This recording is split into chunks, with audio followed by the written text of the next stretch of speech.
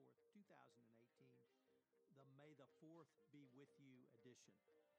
First, a word of sponsor, Affiliated Monitors, Inc. Founded in 2004, Affiliated Monitors provides professional, independent integrity monitoring and ethics and compliance assessments nationally and internationally and across almost all industries. With its knowledge of effective ethics and compliance programs and cultures, Affiliated Monitors is respected for its work as the corporate monitor on matters ranging from multinational corporations to small and mid-sized companies and even individuals. Having served in over 700 monitorships, no one has more experience as an independent monitor than the team at Affiliated Monitors.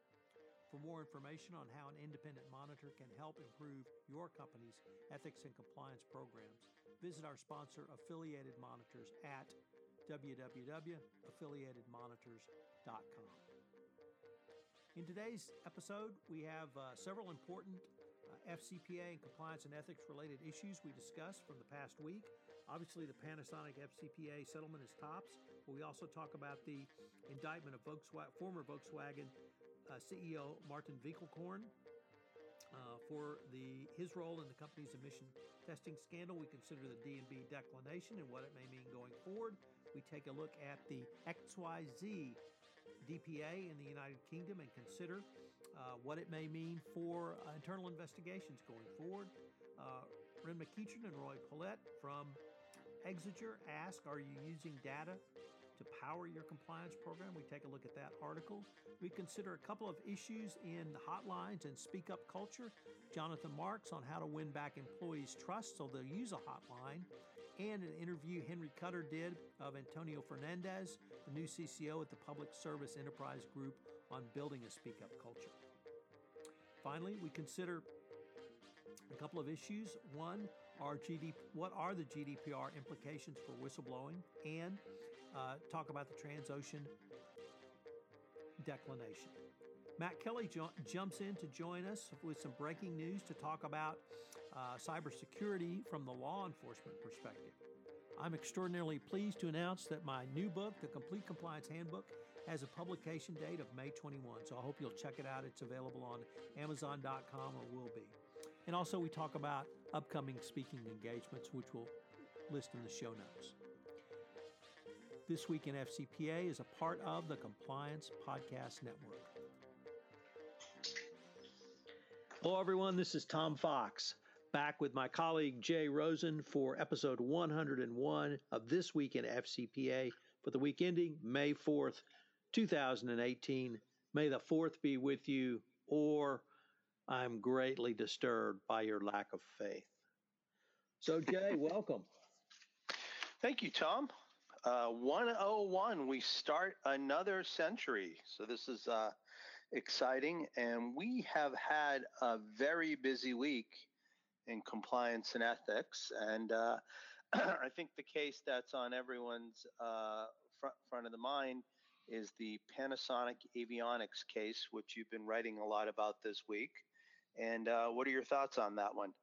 So, Jay, this one was really just a staggering case, both in terms of the breadth and scope of the bribery scheme, the lessons learned for the compliance practitioner, the application of the new Department of Justice FCPA corporate enforcement policy, and lots of other things.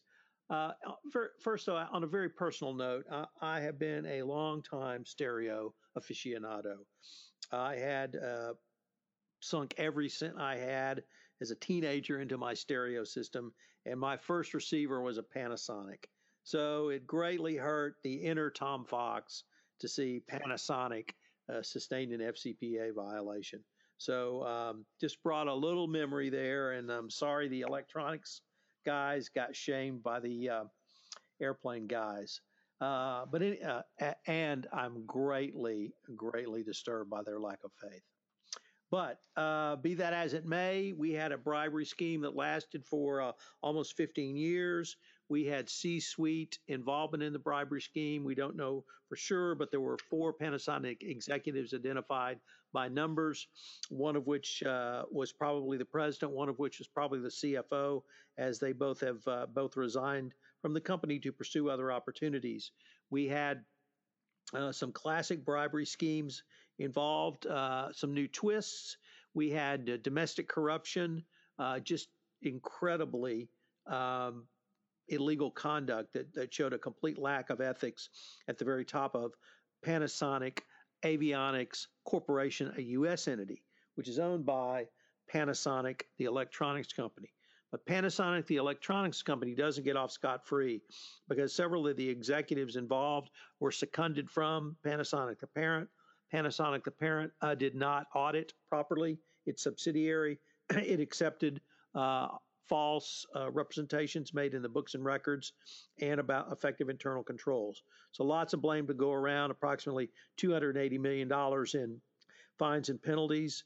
Some of the highlights or lowlights, depending on your perspective, were the bribery schemes where they offered a employee of a state-owned enterprise a consulting gig if he would send them business after he left his employer, which he did. Basically just paid a bribe by not asking him to do any work.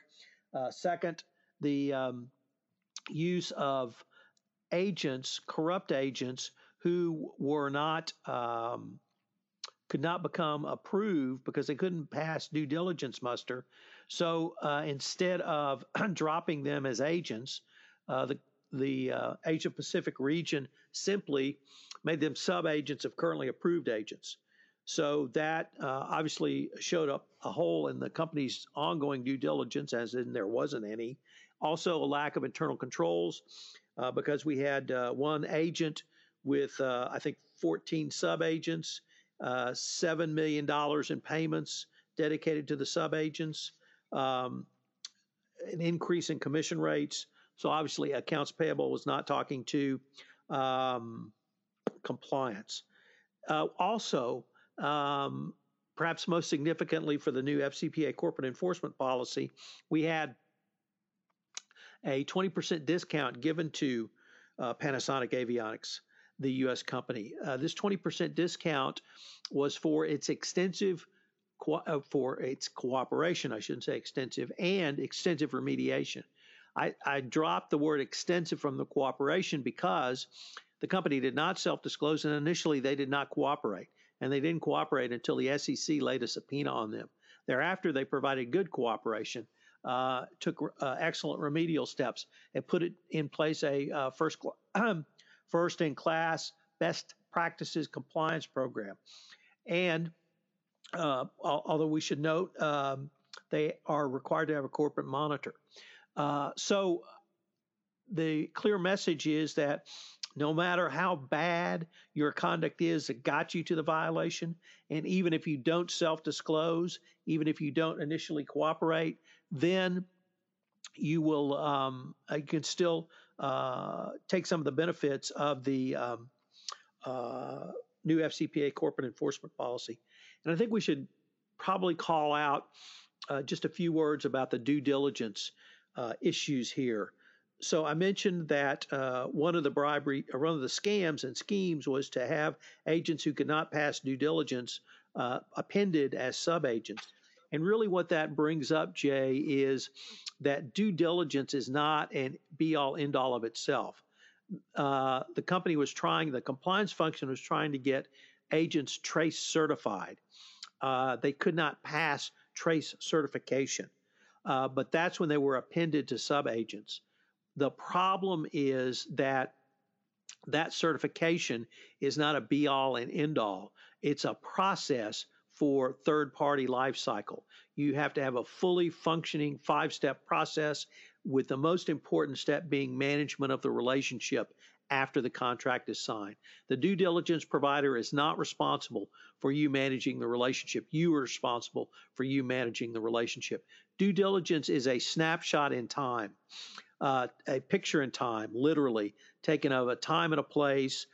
And if that time and place changes, you need to update your due diligence, which the company did not do.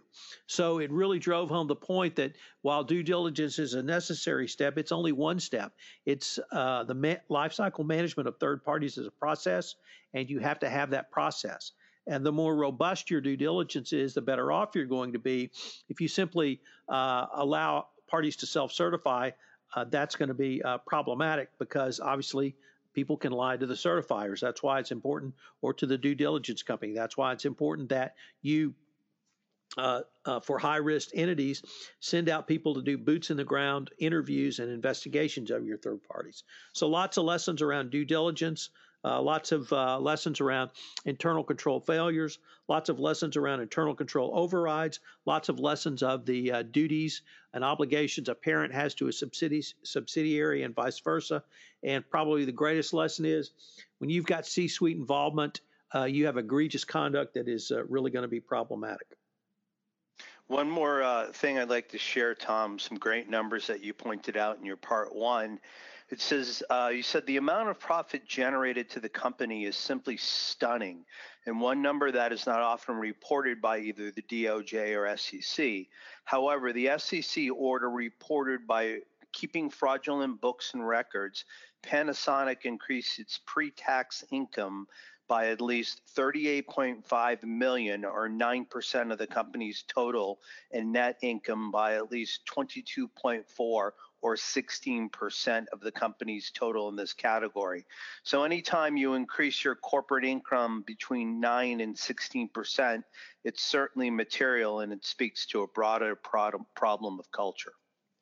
And that was really driven home, Jay, by a couple of things that were in the both the criminal information and the SEC cease and desist order that you typically do not see in FCPA enforcement actions. The first one was evidence of domestic corruption. Panasonic Avionics had a third-party representative who gave them inside information on customers they were dealing with. This third-party representative actually represented the customer, and he gave Panasonic Avionics inside information, which allowed them to successfully obtain business. He did so because he was bribed to do so, and in violation of his contract with the customers. So that's typically something we don't see. The second thing we saw was allegations of fraudulent Sarbanes-Oxley, or SOX, certification by the U.S. company to the parent. Typically, we don't see that in an FCPA case, but it makes sense when you think about it that low-level employees have to make SOX certifications all the way up the chain, and it's there to ensure that shareholders and investing public can be assured that the numbers are real numbers, and they weren't. They were false numbers. The third thing we saw was there was a long discussion in the SEC cease and desist order about backdating of contracts so that revenue could be recognized in the specific quarter. There was a huge contract. I think it was about $90 million. Panasonic Avionics desperately needed to book that in Q2, and they did not get the contract signed until July of that year. Nevertheless, they fraudulently backdated it into Q2 so that it was recognized by the auditors. And here is where the parent company comes into play. It was the parent company who was telling them they had to recognize that in Q2, and it was parent company executives seconded to Panasonic Avionics who actually engaged in the nefarious behavior. So lots of really bad, unethical conduct going on. I just hope Panasonic has been able to clean house because I don't know why you'd want to do business with them. They obviously were using lying and cheating and stealing as a business tool or a business strategy. So another name that's been in the news for a couple of years comes back into focus, and the ex-VW CEO, Martin Winterkorn, has been indicted for emissions cheating. What's that one all about? So talk about a corporate program strategy of lying, cheating, and stealing. I think probably everyone remembers the VW emission testing scandal where they turned off, or they had software which would turn off the diesel engine converter and pollution device when diesel cars were on the road, but when they tested it in the laboratory, the converter worked correctly. Huge scandal. Volkswagen has paid literally billions of dollars of fines over this. But here we have Jay, the CEO, indicted.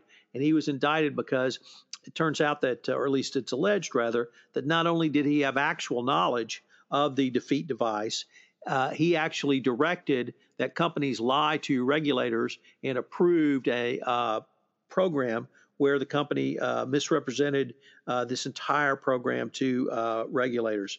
This incredibly unusual to have a former CEO indicted.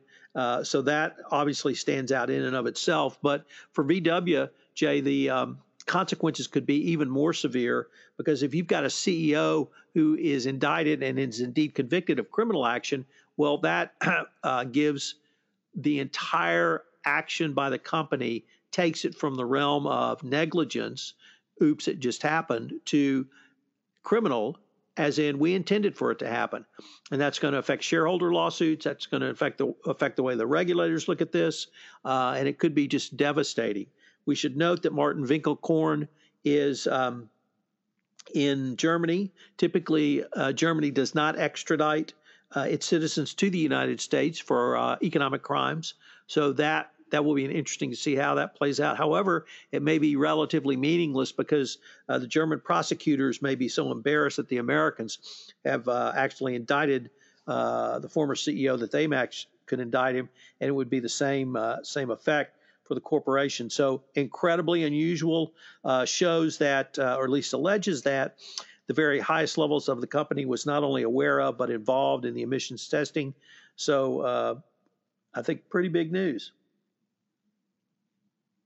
So now we turn to something domestic here. This article comes to us from Clara Hudson at Global Investigations Review, and I guess it's not only just domestic, but the DOJ has declined to prosecute data services company Dun & Bradstreet on the 23rd of April, crediting its prompt voluntary self-disclosure over a possible bribery carried out by two subsidiaries in China.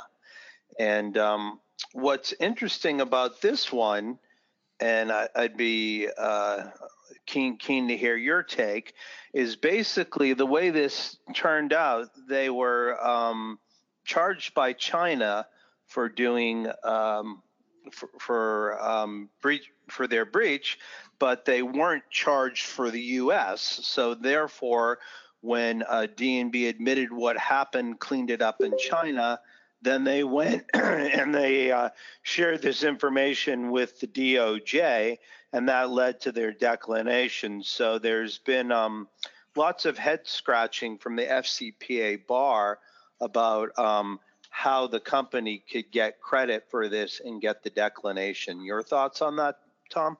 So before we get to that, Jay, I forgot to tell you, we actually have a special guest today.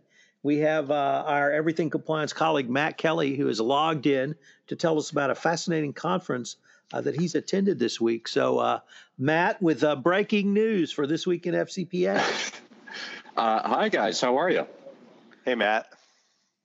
Jay, I am sorry to interrupt your point, and I will tell you guys what's been going on. I've been at a few different conferences this week, including probably one of my favorite of the year. And the reason why I snuck onto the podcast this week, the Westchester Fairfield local chapter of the Institute of Internal Auditors and the U.S. Attorney's Office for the state of Connecticut, they held their annual cybersecurity conference in Stamford this week. And I snuck in.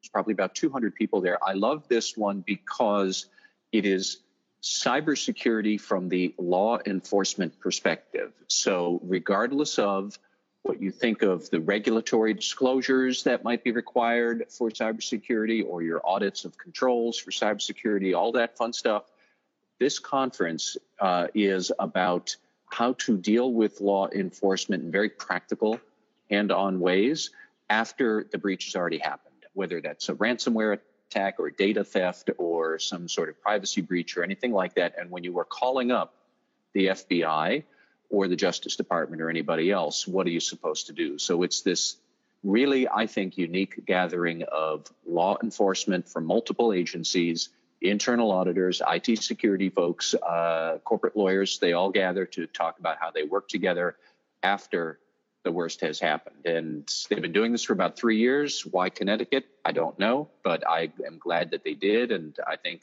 every U.S. Attorney's Office in the country should try and do a knockoff event like this because it's so informative. But that's why I'm here.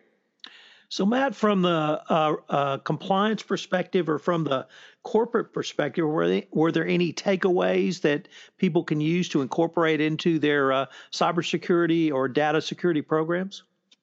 Well, yeah, what I zeroed in on was a discussion about 5 pieces of information that the feds will want to know from your company after you do have a breach.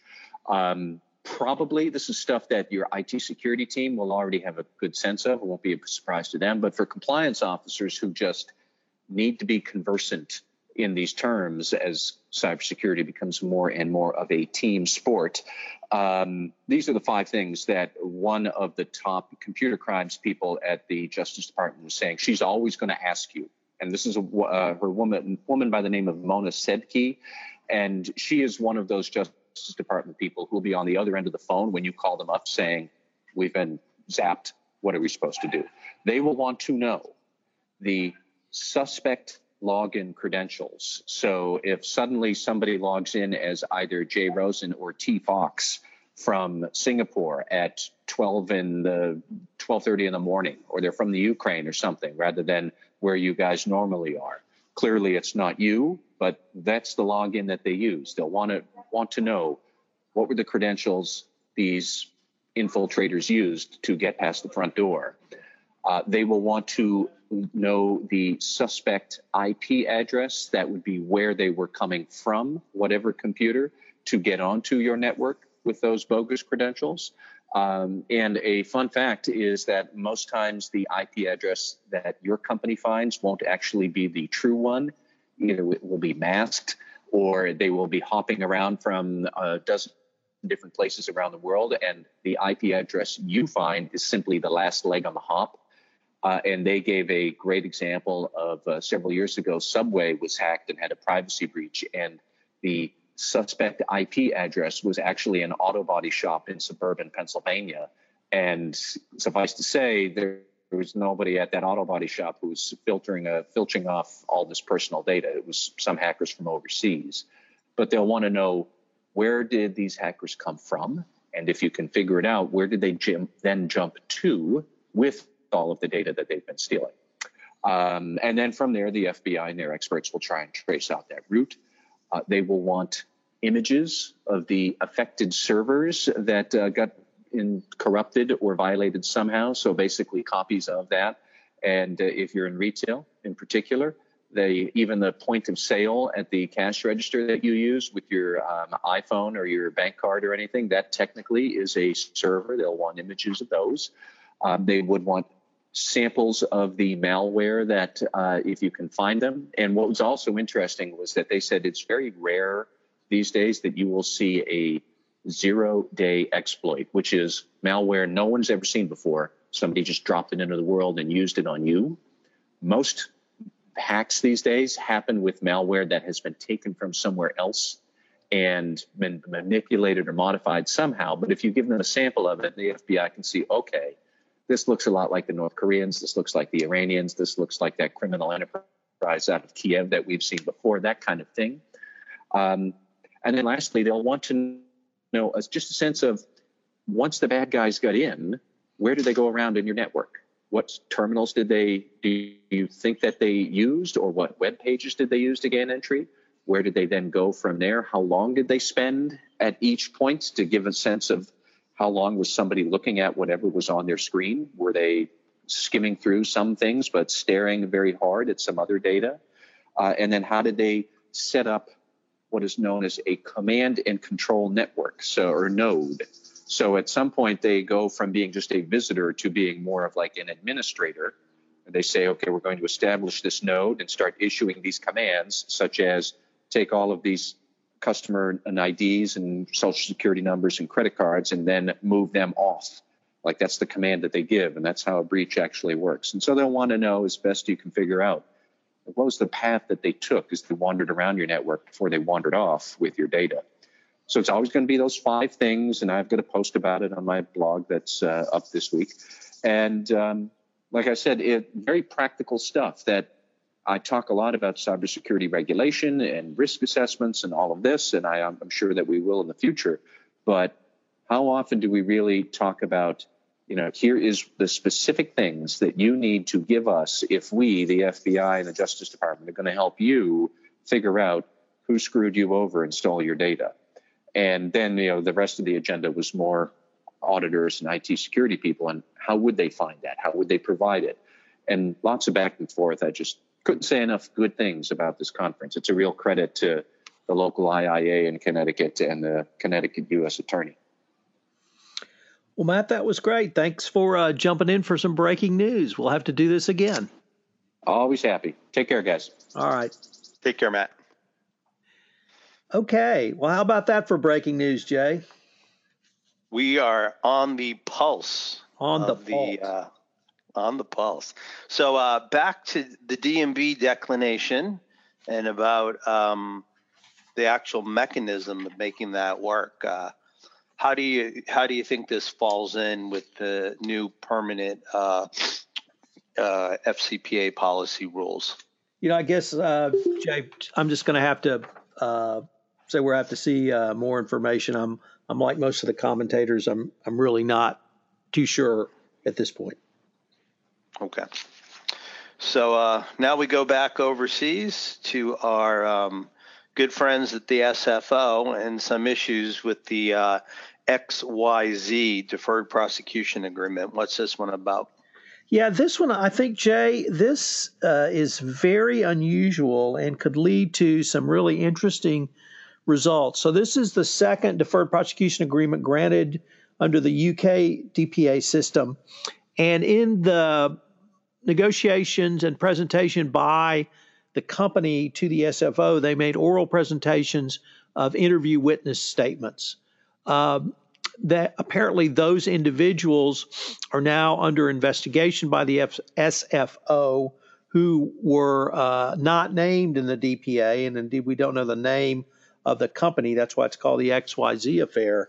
But those individuals wanted copies of their witness statements, and they went to court to get those.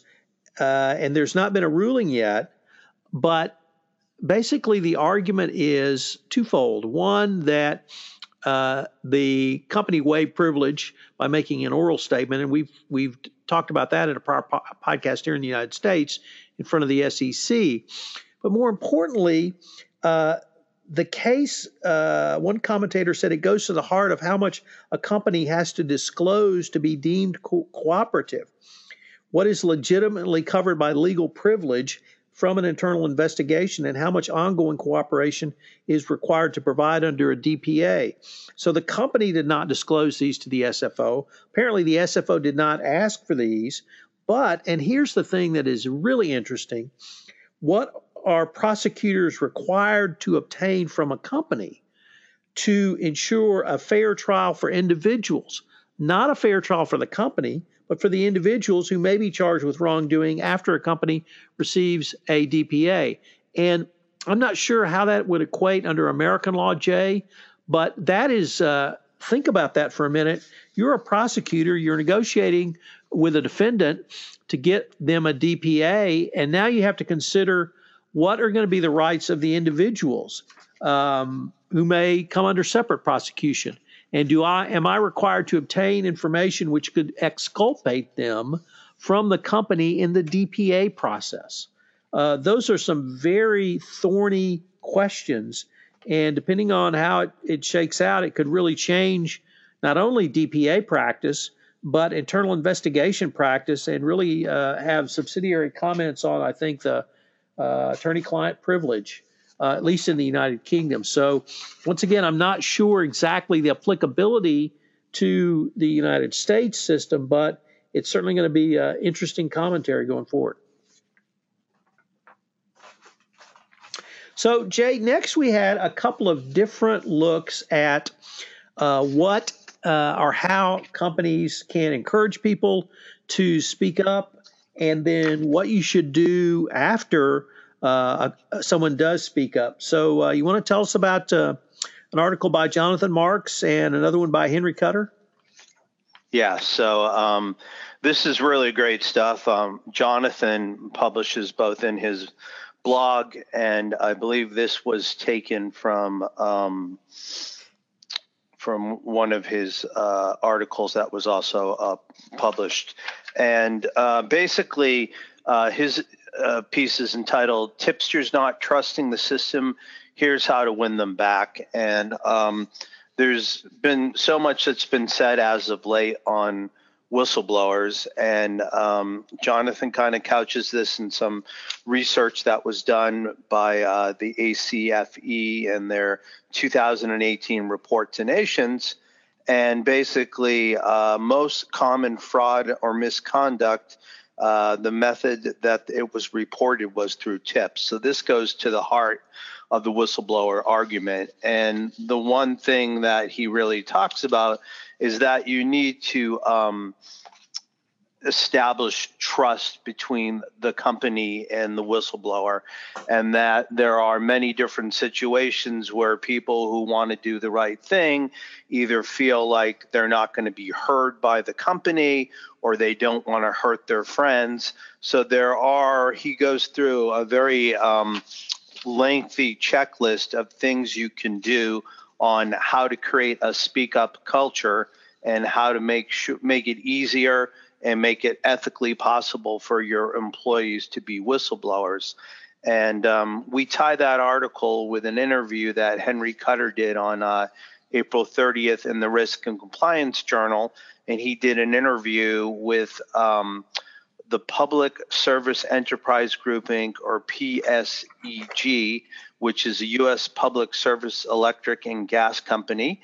And it hired its first chief compliance officer 2 years ago, who is Dr. Ralph Izzo, who came to them from General Electric.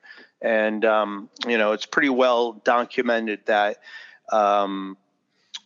GE's ethics and compliance program is one of the top ones. And there are many folks who have become CCOs and have been trained at GE, probably almost to the same level of training as Jay Martin did at Baker Hughes. And again, Dr. Izzo speaks about really setting up a situation where people feel comfortable. He was a former ombudsman at GE, and they don't currently have that position at his new home because he's really only 4 or 5 hours away from the nearest employee. But he also talks about really that if you have a multinational, you sometimes might be in a situation where, the nearest ethics and compliance officer is 2,000 or 3,000 miles away. So it's even more important to set up those feelings of trust and accountability so your employees can come forward with you and give you information when they need to. So, Jay, there was a couple of things that I thought were interesting that I'd really not heard, although perhaps the second one I've heard in other contexts. But he said that the company has an investigator's code of conduct, and they saw the need to better inform their employees about what was expected of everyone in the investigation. And I'd not seen that before, so I thought that was very interesting.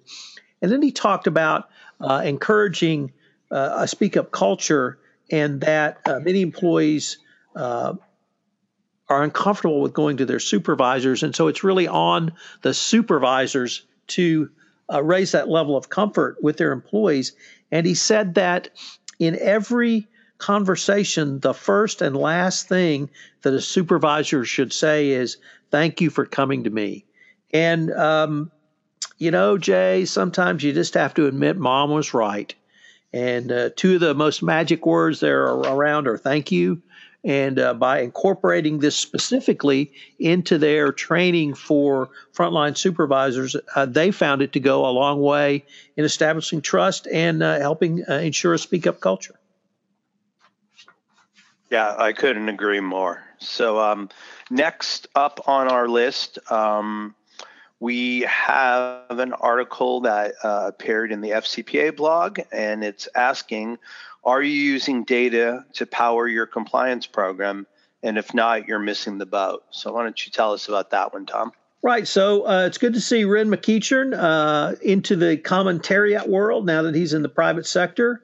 Former FBI agent working at Exeger, along with his colleague Roy Pollitt, published this article, and they had some really good points that I thought from a macro level were excellent in terms of developing a data strategy for your compliance program, and they laid out 5 things to start with. And what I liked about these 5, Jay, are these are pretty, not that they're pretty basic, but they're at little or no cost. So 1, get your C-suite buy-in that you need to have leverage data to fight bribery and corruption. 2, understand the risk. You're going to have to do that anyway through your risk assessment.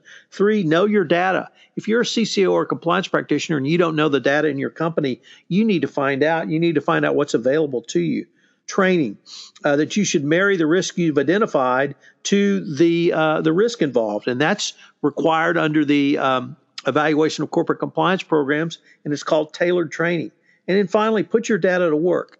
One thing that Scott Lane said years ago that has always stuck with me is that it's your data. This is not you going out and buying data. This is not you going out and mining data. This is not you going out and being like the X company, Cambridge Analytica, stealing data. This is your data. So why not put it to work? Why not use it? The companies that use data quickly, that use it robustly and use it efficiently, those are going to be the companies that succeed in the next several years. And that's exactly true from the compliance perspective. So well done, Ren, and well done, Roy, for putting this out there to us. And for the compliance practitioners, start to use your data to power your compliance program. So May 25th gets closer and closer each day. We've got an article, again, from our good friends at the FCPA blog, and this is from, and I hope I don't butcher your name too bad, Vera Charapanova, and it says GDPR implications for the whistleblowing process. So how does the new privacy laws gonna affect the whistleblowing process, Tom? So obviously, Jay, if you have information that comes in from Europe, you're going to have to apply appropriate GDPR standards. But and that means maintain the privacy. If anonymous data comes in, how are you going to maintain that? You have to have the rights. The data subject has rights. That means the person who reports it, but it also means the person who is reported upon, the right to have data scrubbed, the right to be forgotten. All of those rights are going to be important in terms of the any investigation you may do. It really starts with your risk assessment, that rather the Data Protection Impact Assessment, DPIA, which is try to help you determine the high risk for rights and freedoms of individuals, but also for data being purloined or stolen from your organization where you would have a data breach and have to report it. So GDPR will require I think every U.S. company to put together a protocol in place for their hotline. You may have to look at that separately, and I would really suggest you get GDPR counsel to do this because the 2 reasons. 1, it's a highly specialized area, but also I think European regulators are going to go after American companies who violate this, whether you call that payback for FCPA or AML, whether you call that we don't like your president, or whether you call that we're the biggest swinging thing around and we're going to show you, it really doesn't matter. I think U.S. companies are going to be directly in the regulators' target sites, so it's something you need to consider. Great. So the last article before we find out about a busy May and what's coming up, another company based in the hotbed of FCPA, Houston, Texas. Actually, it's a Switzerland-based company, but Transocean said that they recently received a declination. Initially, back in 2015, Transocean launched an internal investigation after a former Petrobras executive, Eduardo Musa, told Brazilian prosecutors he was paid by someone claiming to be a Transocean agent to secure a big rig operation contract. That is proven to be untrue, and the DOJ has dropped its case. Back in 2010, Transocean did settle a separate FCPA investigation involving allegations that it approved approximately $90,000 in bribe payments to Nigerian officials. Transocean at that time entered into a DPA with the DOJ and agreed to pay a criminal penalty of $13.4 million. Transocean was also ordered to pay $7.3 million in disgorgement and pre-judgment interest and a civil settlement with the SEC. So it's good to see that Transocean is not a recidivist in this case.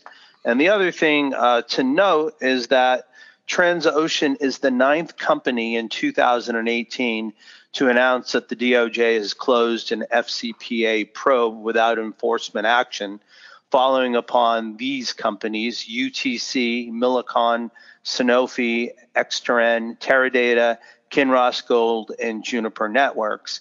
And as we said earlier in the podcast, the 9th company, data services company Dun & Bradstreet, also received a declination. So there's one point that I'd like to cap everything on this. I believe in your first article that you wrote about the Panasonic avionics matter, you said, and this is paraphrasing from you, those bemoaning the lack of FCPA enforcement activity can cease.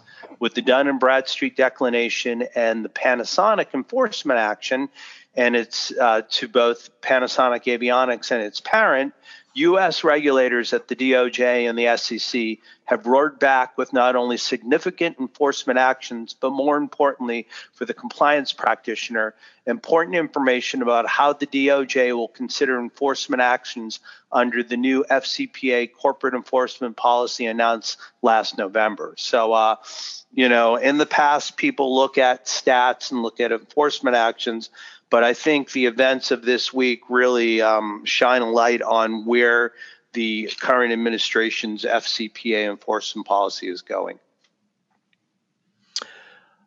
I'm greatly disturbed by their lack of faith, Jay. So tell us about your exciting May. What's coming up, where you're going, what you're doing? Well, first, Jay, before I get to that part, I am extraordinarily excited to announce I have a publication date for my book. May 21st. So if you've been waiting for it, I hope you'll check it out. It will be available on Amazon that day. I should have some copies at Compliance Week. So if you want to buy a copy, hopefully you will do so, and I'll be more than happy to sign it for you. So that was a huge endeavor. It's a gorgeous book. It's about 550 pages. It's really the complete compliance handbook. Everything you're going to need to design, create, and implement a best practices compliance program. So yes, Jay, I am speaking next week in 2 places in Brazil, the LEC conference and to the Cordery Law Firm. If you happen to be in Sao Paulo, I hope you will check me out on one of those 2. The Houston ACAMS chapter on Thursday, May 17th. I'm going to talk about driving compliance and ethics through data analysis. That event is some cost to non-members, but relatively low. It's a lunch meeting. And then finally, I'm speaking on using frameworks to prove compliance competency at Compliance Week 2018, which will be May 20 through 23 at the Mayflower Hotel in Washington. And I've linked to the registration and information on the conference in our show notes. So lots of speaking gigs. I'm thrilled to announce the book is being published. Why don't we talk about next week's podcast series, Jay? Sure. So in continuing with Affiliated Monitor's monthly podcast series, Tom sits down with Don Stern, one of my colleagues in Boston, and they have a really wide-ranging discussion about how monitors can help companies, how that relationship works. And Tom wrote a nice piece on it earlier this week about, Don sharing some experiences about, how you can get in and kind of cement that relationship with your client, and how at first it may be a little bit rocky, but once the trust is gained, there is a lot of benefit that the client earns, especially from their employees being heard and feeling validated. So we're looking forward to that. And Tom, I believe we're going to post a daily podcast. And for those people who can't get enough, you also will be able to listen to all 5 of those episodes at once on iTunes. Is that correct?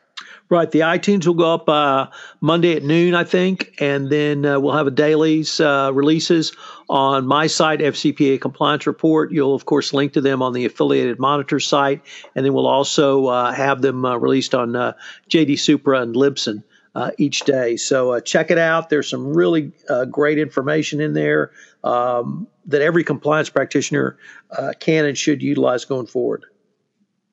And on my whereabouts, I will be in San Francisco on the 18th for a one-day SCCE conference being held at the Hyatt Embarcadero. I think they filmed High Anxiety there. It's one of those big atriums, and it's always good to have a one-day conference and catch up with the folks in Northern California. And then immediately after that, I will be flying out to DC. So look forward to seeing you at Compliance Week. And I think that pretty much does it. So would you like to take us home? Nope, that's your job. Okay. On behalf of Tom Fox, the compliance evangelist, and myself, Jay Rosen, Mr. Monitor, we'd like to thank you for joining us for this week in FCPA episode 101 for the week ending May 4th. And not coincidentally, May the 4th be with you edition. So we appreciate you tuning in. And also, I guess on behalf of our special breaking news correspondent, Matt Kelly, we'd like to thank you for spending some time and learning about everything compliance, ethics, and FCPA that's happened in the past week. Have a great afternoon and a wonderful weekend. Hello, everyone. This is Tom Fox again. I'd like to thank you for listening to this episode of This Week in FCPA. If you have any questions, you can email me at tfox@tfoxlaw.com. You can email Jay at jrosen@affiliatedmonitors.com. If you've listened to this podcast on iTunes, I would greatly appreciate it if you would rate our podcast, as it would help in our rankings and help get the word out about the only weekly wrap-up of all things FCPA compliance related. Thanks again for listening to this episode of This Week in FCPA, and I hope you will join us again next week, where Jay and I review the week's top FCPA compliance and ethics related stories. This Week in FCPA is a part of the Compliance Podcast Network.